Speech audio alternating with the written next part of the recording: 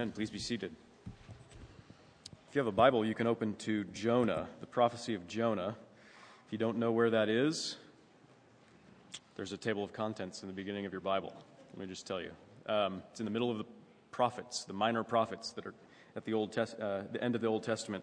Jonah chapter 1 is what we'll look at this morning.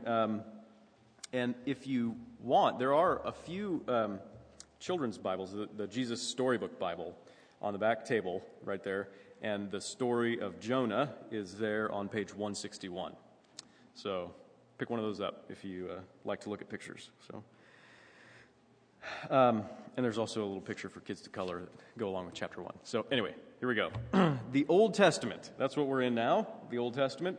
And the Old Testament is about Jesus, believe it or not. We've been talking about that a little bit over the last few weeks as we finished up our series on Luke's Gospel, on the life of Jesus Christ, where Luke records Jesus having taught his disciples a few different times, about the fact that Moses and the prophets, or Moses and the Psalms and the prophets, all the scriptures are about him, about his death and his resurrection, about our need for him. So one of the things that he said there that we looked at a couple weeks ago, Luke 24, he was gently, mildly rebuking his disciples who didn't understand everything about him. And so he said, "O foolish ones and slow of heart to believe all that the prophets have spoken. Was it not necessary that the Christ should suffer these things and enter into his glory? And beginning with Moses and all the prophets, he interpreted to them in all the scriptures the things concerning himself." And so he's referring to the prophets there. That's what we're looking at now. Jonah is a prophet. Peter talks about the prophets in particular in 1 Peter chapter 1, verses 10 through 12. He says that concerning this salvation, the Christian faith, the gospel, the salvation that we have through Christ, concerning this salvation, the prophets who prophesied about the grace that was to be yours searched and inquired carefully, inquiring what person or time the Spirit of Christ in them was indicating when he predicted the sufferings of Christ and the subsequent glories. It was revealed to them that they were serving not themselves but you in the things that have now been announced to you through those who preached the good news to you by the Holy Spirit sent from heaven, things into which angels long to look. So there's a little book that I'm happy to recommend to you by Brian Estelle. He's a professor, I think, at Westminster Seminary in California. He actually helped Nathan Lewis plant Evergreen. I don't know if any of you were there at the very beginning, but Brian Estelle helped Nathan Lewis plant Evergreen in Beaverton. But he wrote a book on Jonah. It's about the gospel in Jonah, and it's called Salvation Through Judgment and Mercy. And this is what he says at the beginning. Actually, it's a foreword by some other guys, but this is what shows up in his book. The Old Testament audience was left hanging. The plot was laid out, but the climax was delayed. The unfinished story begged an ending. In Christ, God has provided the climax to the Old Testament story. So just a little bit of reasoning and thought behind the patterns that we're going to see as we look at one of these Old Testament books where Jesus is not mentioned by name. Maybe there's not even a specific prediction about him in words that we would expect to see, but the Old Testament lays out a story, and Jesus is the answer. He's the climax. He's the end of the story for us. And that's what the whole Old Testament says, but especially the prophets. And Jonah was one of these prophets who apparently, as Peter said, wrestled with God and discovered that his life, his ministry, his experience with God, his proclamation was meant not just for his own sake, but it was meant for you. It was meant to help you when you heard about the good news, the gospel of Jesus Christ. Paul refers to this also at the end of the book of Romans in chapter 15, verse 4. He says, "Whatever was written in former days was written for our instruction, that through endurance and through the encouragement of the Scriptures we might have hope." He's referring to the Old Testament. Whatever was written in the former days was written for you. And the prophets, then, are the last section in that Old Testament. What we have is the Old Testament, the Hebrew Scriptures. The prophets are the last section. It starts with the major prophets. You've got Isaiah, Jeremiah and Jeremiah's other book, Lamentations, and Ezekiel and Daniel. Those are the major prophets, maybe just primarily for their length, also for their influence maybe. Then you've got the 12 minor prophets, starting with Hosea, and Jonah is right in the middle of those. His prophecy is different from all the others. It's different from any other prophecy that we have in that section. It's very different. I don't know if you've noticed that as you've gone through the prophets. If you have done that, the other prophets write direct addresses. These are like sermons, and sometimes they were sermons that were recorded by these prophets. They're talking to you, while Jonah is the story. Jonah is the story of his experience of God. There's no commands, right? There's no warnings, there's no direct address in Jonah. It's a story of his experience with God, and it's an unusual story. Not only is it unusual among the prophets, but it's an unusual story. It's unusual enough that we have to ask, why was it written? Why was it included with these other prophetic writings? How are we supposed to be encouraged by Jonah? How are we supposed to be encouraged by Jonah in light of the gospel, now that we know it? And maybe the most salient point, what's the deal with the fish? What's up with the fish? Everybody knows the story of Jonah because it's about this fish. You see this. What is that? Jesus himself, in his public ministry, he referred to something called the sign of Jonah. The sign of Jonah. He drew some connections between himself and the book of Jonah, between the book of Jonah and the gospel, the good news about him and his ministry. What's that connection? What's the sign of Jonah? What's he talking about? We read about it in our gospel reading this morning. What is the sign of Jonah? There's a lot of questions, and we've got a few weeks to look at the book. Hopefully we'll answer these questions in helpful ways through the series, but I think maybe even this morning.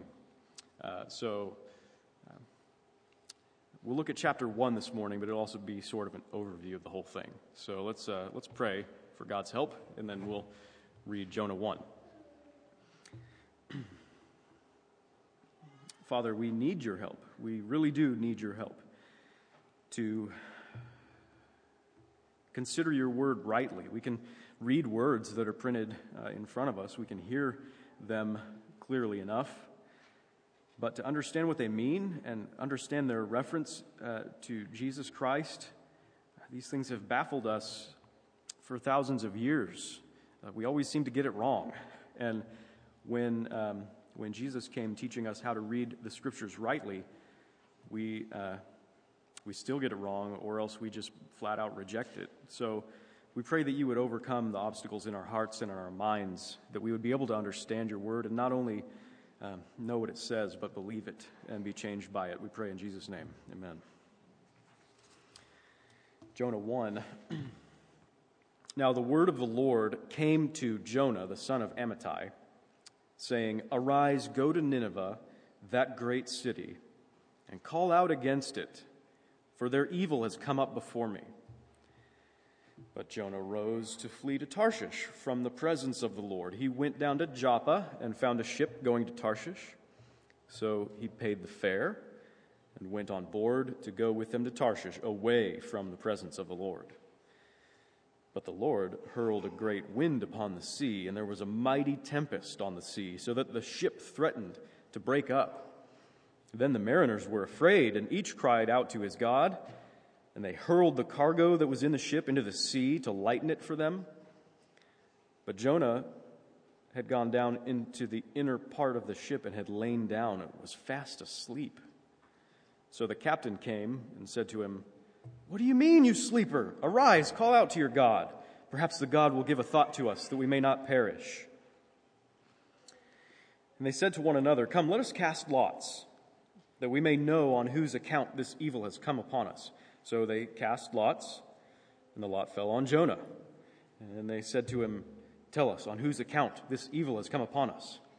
What is your occupation? Where do you come from? And what is your country? And of what people are you?" And he said to them, "I am a Hebrew, and I fear the Lord, the God of heaven, who made the sea and the dry land." Then the men were exceedingly afraid and said to him, "What is this you have done?" For the men knew that he was fleeing from the presence of the Lord, because he had told them. And then they said to him, "What shall we do to you that the sea may quiet down for us?" For the sea grew more and more tempestuous. And he said to them, "Pick me up and hurl me into the sea. Then the sea will quiet down for you, for I know that it is because of me that this great tempest has come upon you."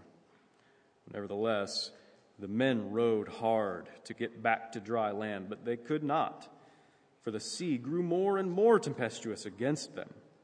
Therefore they called out to the Lord, "O Lord, let us not perish for this man's life, and lay not on us innocent blood. For you, O Lord, have done as it pleased you." So they picked up Jonah and hurled him into the sea, and the sea ceased from its raging. And then the men feared the Lord exceedingly, and they offered a sacrifice to the Lord and made vows. And the Lord appointed a great fish to swallow up Jonah, and Jonah was in the belly of the fish 3 days and 3 nights. This is the word of the Lord. Thanks be to God.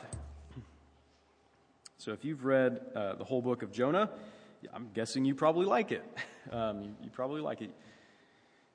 Maybe you're confused what it's supposed to be about. Maybe you don't understand it fully, or maybe you don't even understand why you like it. But it is something that generally people like. It's actually a masterpiece. It's actually a classic. It's so well crafted. It almost comes across like one of Jesus' parables, where the events are orchestrated to get these points across so well. But it really is actually historical, right? But the book of Jonah is brilliant, especially for being written around 760 BC, almost 800 years before Jesus. That's you don't get this kind of literature much from that era. Tim Keller says, he's preached a bunch of sermons on Jonah. He likens the book of Jonah to the movie The Sixth Sense. If you've seen that movie, I won't spoil the details for you, but when you get to the end of the movie, The Sixth Sense, kind of changes everything that you saw before, right? You go through the movie, you watch it once, and you think you understand it, and then you get to the end, and you're like, whoa, I didn't understand that at all, and I've got to go back and watch that again now that I know what I know about the ending, right? You get to the end, and it changes the way that you understand the whole thing, especially the beginning. And so you need to know what comes later. If you're going to understand chapter 1, if you're going to understand the whole book of Jonah, you need to know what comes later. And in order to understand what comes later, to understand the end of it, you need to know some historical context and some biblical context. So you back up a little bit, and you think about Israel. Israel in these days, David had the kingdom. He passed it to his son Solomon. It was one united kingdom. And then because of Solomon's sins, his sons ended up dividing the kingdom. And 10 tribes went to the north, and 2 tribes stuck with the south and Judah. The northern tribes stuck with the name Israel. And Assyria is this great conquering kind of a juggernaut of a nation right next to them to the east. Assyria came in before this happened, before Jonah's life. They came in and they forced Israel to pay tribute to them. They came in and they didn't utterly wipe them out, but they forced Israel to pay tribute to them. And actually during this time when Jonah lived and ministered and when this happened, Assyria was kind of not as strong as they used to be, temporarily at least. They kind of had pulled back and they were occupied with other things, kind of regathering their strength. And so Israel, where Jonah lives, Israel, God's people in the north there, they actually experienced some prosperity during this time. They were politically prosperous. They had evil kings, but God had spared them from destruction, and he actually blessed them. He gave them some prosperity, but they were corrupt. And we get that image from several of the other prophets, especially Amos. Amos wrote about their corruption, because Israel at this time, they basically took their prosperity and they said, see, God loves us. See, we really are better than everybody else. This is a sign of God's favor that we're prosperous. And that is not nearly always the case, right? That is not a necessary inference from your prosperity, that God loves you and blesses you and he's favored you, right? That's not necessarily a sign of that. In fact, it was largely due to their oppression of people, their injustices that they had committed. Israel had gotten their wealth through unjust means, and they loved their wealth. They were affluent, and they were idolaters. They had really turned away from God in a lot of ways. And so they were fooling themselves. They were fooling themselves into thinking that God was favoring them through this time. They were prosperous, but they were fooling themselves into thinking that that meant they were favored by God. And that's pretty important. They were self-deceptive because of their self-righteousness. It's important for us to think about in terms of the context of Jonah, in terms of our own lives. They were self-deceptive because of their self-righteousness. But God was telling his people at the time, through the prophets, he was telling them loudly and clearly that they were judged and found wanting, and that Assyria was going to grow strong again, and they were going to come and wipe them out for their unfaithfulness, for their sin. Right? And when they did that, we know that Israel would never be the same. Those northern tribes, they never got themselves back together. They, in Jesus' day, people knew Samaria as that's the location, that's the geographical location where all this took place. Samaria, those are the bad guys because that's where Assyrians and Israelites intermingled, and they lost it all. They lost their religion, they lost their identity, they lost it all, right? Never to regain it. And so it was bad news that was being preached to Israel during this time. Bad news about Assyria, that's for sure. And Nineveh, which is where Jonah is sent, that great city, go speak against it because their evil has come up before me. Nineveh was not the capital city, but it was the largest city in Assyria. In its present day, it's in Iraq. It's Mosul. I don't know how to pronounce that, Mosul. But that's where Nineveh is. And these people, the Assyrians, the Ninevites, you want to talk about bad people, they really were some bad people. I'll spare you gory details, but conquering and enslaving nations was not pretty business in those days. I don't know if it ever is, but especially in those days. And the Assyrians were well known for their atrocities. No one ever loved brutal power and violence more than the Assyrians loved it. And they would have laughed at the term human rights violations. They would have laughed at that. Nineveh was deep in the heart of this fearful empire. It was 600 miles. Nineveh was 600 miles away from where Jonah was, which is a pretty long walk in those days. So you can imagine why Jonah would be hesitant to go there. It's a very unusual assignment for one of Israel's prophets. Usually they're told to proclaim a message directly to their own people in their own land, kind of where they're a little bit more safe. But he's being sent to the worst heathens that the world has ever known. And it's not very safe. They're Israel's enemies. This is like, I'm going to go and kick the hornet's nest by telling you what Israel's God says to you, and it's bad news. So there are normal, acceptable reasons that we would imagine that Jonah's going to hesitate to go and declare this message, but he doesn't just hesitate, right? He refuses. He flees in the opposite direction. And in fact, the book emphasizes that he's trying to get away not just from the assignment, the mission.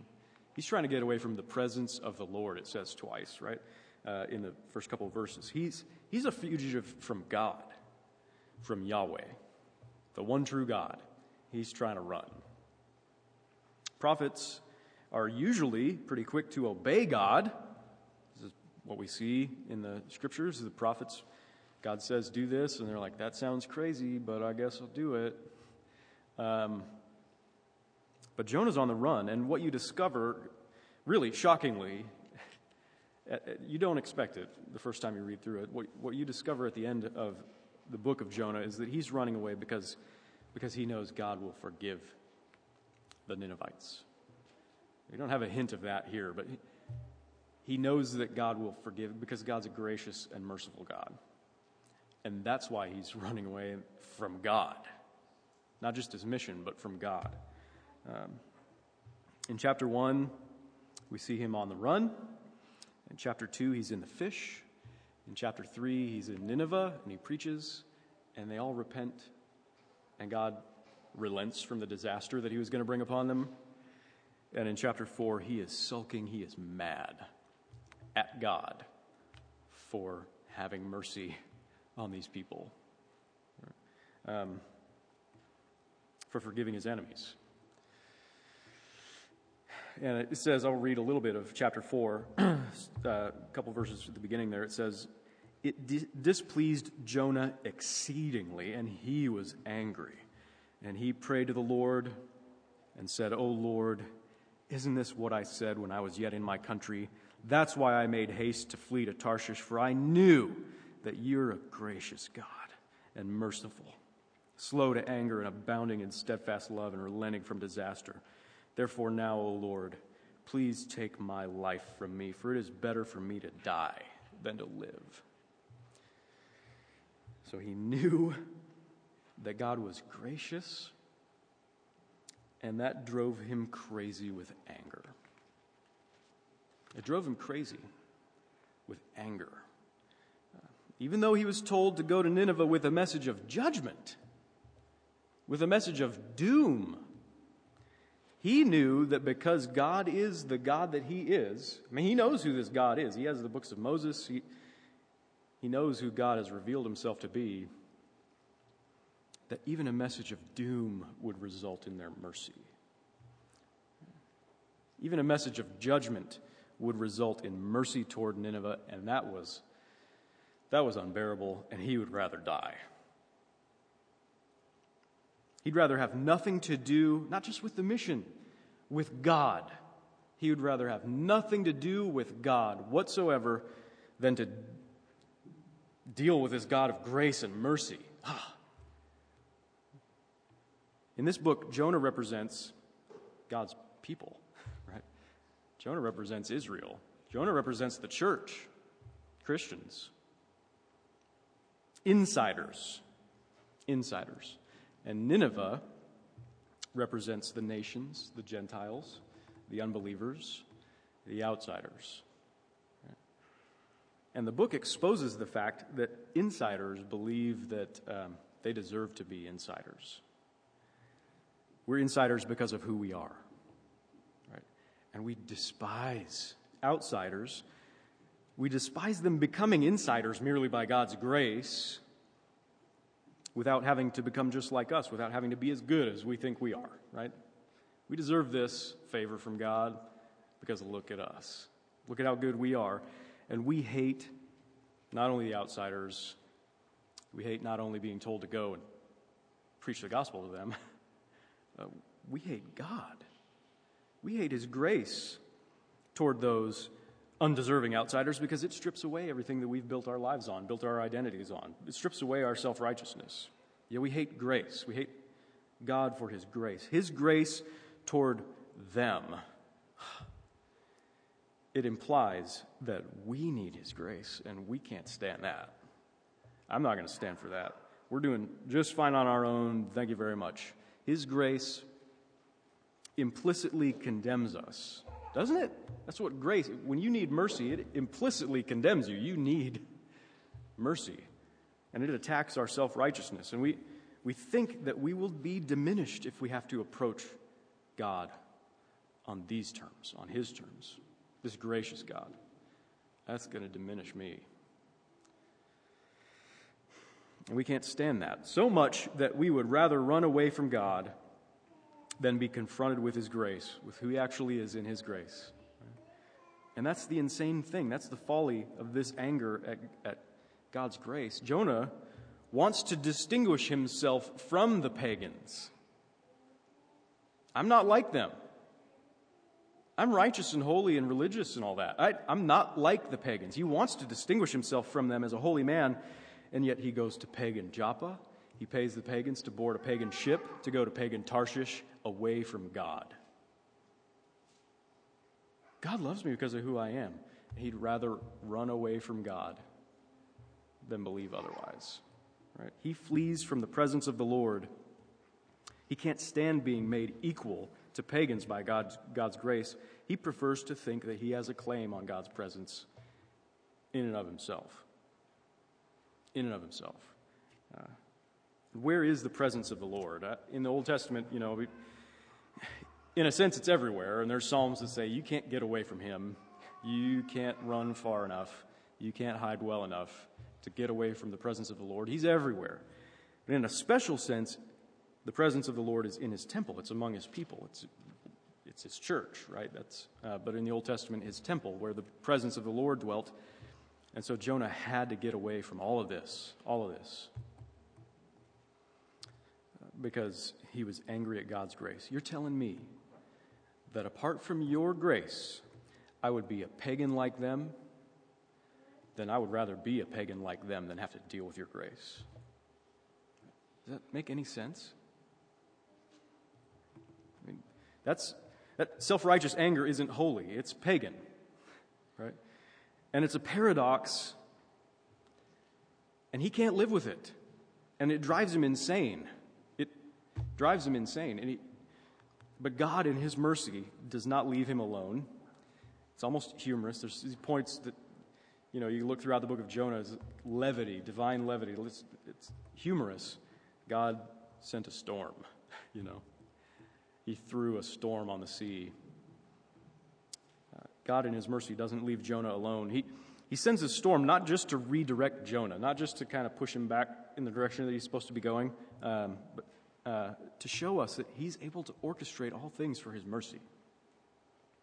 He's coming after Jonah in his mercy, and he can do whatever he wants to make that happen.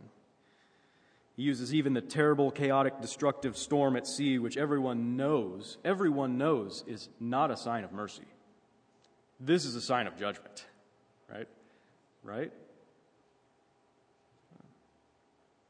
It's a bad enough storm that even the experienced sailors are terrified. These are guys, they're not going to be put off by a little rough weather, but they're terrified. They all get really desperate. They're crying out to their pagan gods, whichever one they think will help. And they start throwing their precious cargo overboard. This is their livelihood, the reason why they're out there, and it's going to feed their families and stuff. They throw it over. We're going to die. We're in big trouble. And Jonah is down in the hold, sleeping, fast asleep. This is not normal, right? I mean, you picture this scene. This is him trying to tune out the world because he can't handle the insanity of his self-righteousness. He can't handle it. He can't handle himself. He can't handle God. It's insanity what he's doing. And if he's awake, he can't help but think of it, and it's going to crush him, right? And so he's on the run from God. He knows you can't run from God. You can't hide from God. He's running anyway, and he just has to tune it out. He just has to distract himself, just check out, right? And we do this when we constantly distract ourselves from thinking about God. Maybe you know what this is like. You should know what it's like. Even if you're a religious person, even if you're a Christian, you should know what it means when you distract yourself from contemplating God, who he is, even in his mercy. Because Jonah is a Christian, right? He's a religious person. He's one of God's people. And so you're not exempt from this. You do this too. If you think at all about God, you've got to stop that, right? If you think at all about your self-righteousness, you got to stop that. You can't handle it. It's insanity, and it's just crushing. We absolutely cannot sit still and know that he is God. Right? We cannot contemplate all the ramifications of our chosen existence apart from him. We cannot bear the thought that we're utterly at his mercy. You'll either go insane, or you'll have to throw yourself on his mercy. Right? Utterly. You'll either go insane, or you'll have to throw yourself solely on his mercy, and Jonah won't do that, so he's checked out. He's asleep. Sleeping at an impossible time. And the captain comes down and rebukes him. The Gentile rebukes him. The pagan rebukes him. The outsider rebukes him. The pagan captain is preaching the message that Jonah is supposed to preach, right? The pagan is preaching what the Christian is supposed to preach. He says, your faith isn't leading you to pursue the common good here, is it? What are you doing? Get up and pray. Help us. We're all praying here. We don't know what we're doing. Maybe you do. You're not using that faith to help us. you better know what this is like. You better know this is how God works. The pagan condemning the insider. You better know that. He judges his people by those who are not his people. He judges us by those who are not his people, and it ends up driving everyone to his mercy. Do you know any believers who are better people than you? You should. Did I say believers? Do you know any unbelievers? Do you know any outsiders, people who are not in the church? Do you know any unbelievers, atheists and pagans who are better people than you? You should. They're all over the place. Right? Are you ever stung by an unbeliever's criticism of the church? They have some good criticisms to make. You should be stung by it. That's how God works. Because it's not about your behavior, really. And that's how God works. It's not to make you try harder to be better than all of them. That's not the point. It's to get you to know it's not about you being a good person. It's about God's mercy. That's why he can use pagans to condemn us. It's about God's mercy. God uses the pagans to call Jonah to confess his sins. That's what chapter 1 is. Confess your sins, Jonah. To recognize his need for absolute mercy, for absolute grace. And the pagans are right to condemn him. They are right.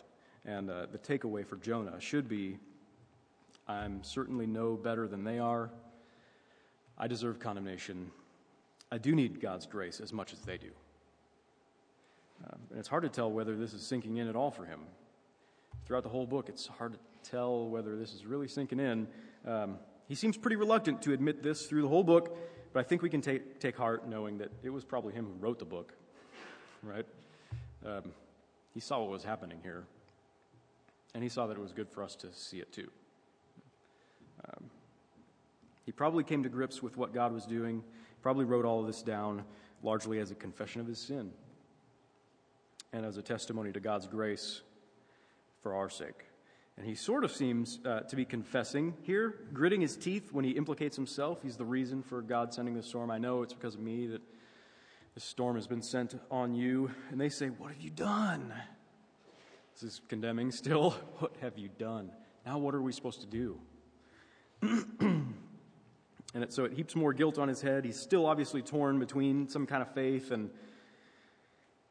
despair, like a depressing, suicidal kind of despair. So he says, just throw me overboard. You'll be saved. He should have done it himself. He should have just jumped in the sea. But he's a coward, so he's going to make them murder him, basically. Right? But they didn't want to, because these pagans were better than him. So they tried in vain to row back to land, and God just keeps amping up this storm, becoming more and more tempestuous, thwarting them, They tried to save his life, but they couldn't, and so as a last resort, they begged God's forgiveness, and they threw him into the sea. And it worked, and God calmed the storm, and the pagans worshipped him. They responded to what they had seen, to this deliverance. They responded with some kind of faith, And God mercifully used the judgment of the insider, the judgment of Jonah, his doom. God mercifully used that to bring these outsiders to him, to save them and to bring them to him. It's a weird kind of evangelism, isn't it? I think Jonah is a manual for our evangelism in some ways. It's a weird kind of evangelism to proclaim that we, the insiders, are no better than the outsiders, that we are guilty and deserving of judgment, and that drives people to seek God's grace, and it drives people to praise God for his grace when we do that. And it's a weird kind of salvation, isn't it? That God, in his mercy, condemns his prophet who represents the people, and then more people are brought in to receive God's mercy. I think that's the sign of Jonah that Jesus was talking about. It's mercy to outsiders through the judgment of insiders, to the salvation of all of them. Mercy to outsiders through the judgment of insiders, maybe an insider, to the salvation of all. Right? And this book is about God's mercy. It's a plea for repentance. Turn around and pursue the presence of the Lord, right? It's an intervention. That's never fun. I don't know if you've ever been on the receiving end of an intervention. Even the not receiving end of an intervention is never fun, right? It's suffering. But God works all things together for our good. That's the kind of God that he is, right? It's good. It's restoration. God's coming after those who are slow to repent, who refuse to believe that they need to repent, that they need grace. I don't want to believe that. He's coming after you. And even his warnings, even his judgments, even doom lead to mercy. The fish was it was Jonah's doom. You know, the fish was, imagine being cast into the angry sea or a tempest like this during God's, it's like a miraculous level storm, right? Being swallowed alive by a whale. That's death. You're dead. Think of the terror of that. I mean, you're dead. That's your doom. But God saves his people through death, through the death of the prophet, through the death of the one who represents his people. Self-righteous people, like the scribes and the Pharisees, people who hated the implications of God's grace so much that they refused to celebrate when salvation was coming to the outsiders. They refuse to celebrate it. They hate God's grace. Self-righteous people like them, like Jonah, like us, they hear Jesus say, "You're getting the sign of Jonah." You're getting the sign of Jonah. That is to say, what Jonah represented was that the insiders deserved death. All of them. Insiders deserved death, but they would be saved from what they deserved through a representative suffering what they deserved. Someone would taste doom on behalf of God's people, the doom they deserve. And it would be like Jonah in the belly of the fish for 3 days and 3 nights. That's what that would be like. And when that someone tasted that doom for God's people, it would mean the mercy of God in their salvation to the ends of the earth. Jesus is the one who is greater than Jonah. That's what he said. I'm the one greater than Jonah. He's here. Right? Jonah was asleep in the storm because he couldn't stand God's sovereign grace. And you see the picture. It's the same picture when Jesus is in the boat with his disciples and the storm hits and he's asleep, right? Jesus was asleep because he absolutely trusted God's grace, his Father's power and love. Jonah was insane about the grace. Jesus was at peace about his Father's love. Jonah deserved to taste his own doom. Jesus didn't deserve it. Jonah represented God's people as a symbol. Jesus represented God's people as a substitute, a real substitute. Jonah got all gross inside a whale stomach. Jesus was tortured and crucified and dead and buried. Jonah was insanely reluctant every step of the way. Jesus knew exactly what he was doing, and he did it for the joy that was set before him. He was happy to do it. Jonah hated the outsiders and wanted to distance himself from them, but paradoxically became just like them when he did that. Jesus loved the outsiders. He moved toward them. And even though he really was unlike sinners, he became sin for us so that in him we might become the righteousness of God. He became like us. He became our sin. Jonah despised God's mercy. Jesus is God's mercy. He is God's mercy. Jesus is the ultimate insider who suffered judgment for outsiders for our salvation. So the story of Jonah leaves you hanging for God's mercy. You know it must be there. It's got to be there like this. You get a taste of it here with Jonah. You're expecting something more. It leaves you hanging for God's mercy. Jesus is the full provision of that mercy. If the story of Jonah is a call to repentance from our self-righteousness, how much more is the life, death, resurrection, and ascension of Jesus Christ a call for us to repent, to turn away from our sin and our self-righteousness and run to God because of his mercy. Look at Jonah and look at Jesus. You cannot think for a moment that you do not need God's grace. You can't think that. He's not letting you think that. He doesn't allow you to think that you are in because you're better than them, because you're a certain color or of a certain gender, or because you're reformed or something. Right? We want to distinguish ourselves from others, but God's mercy highlights our similarities, our common need for grace. You cannot think of Jesus and think you don't need that grace. You can't. You can't look at him without either wanting to kill him or trying desperately to ignore him or throwing yourself on him for his mercy. Right? But God is a God who will track you down. He will track you down if you're running from him. He will bring you back to Jesus to confess your sin and to confess your need for mercy. And the good news is, the gospel of Jesus Christ is that God has shown himself truly to be a gracious God and merciful, slow to anger, and abounding in steadfast love. Yes, you've got to come to him on his terms. There's no other way. You've got to come to him on his terms. He's a God of mercy. He's a God of grace for sinners. And you're one of those. But it means that he's a God of mercy and grace for sinners. Right? Isn't that worth coming to him as a sinner in need? Isn't that worth it? So stop running. Right? Stop running. Turn around. Let him be gracious to you. We're all in the same boat here. We've all come here for this same reason. We've all been tracked down by him in the same way. So enter the presence of the Lord through faith in Jesus Christ with us. We'll do that together. All right? Amen. Let's pray.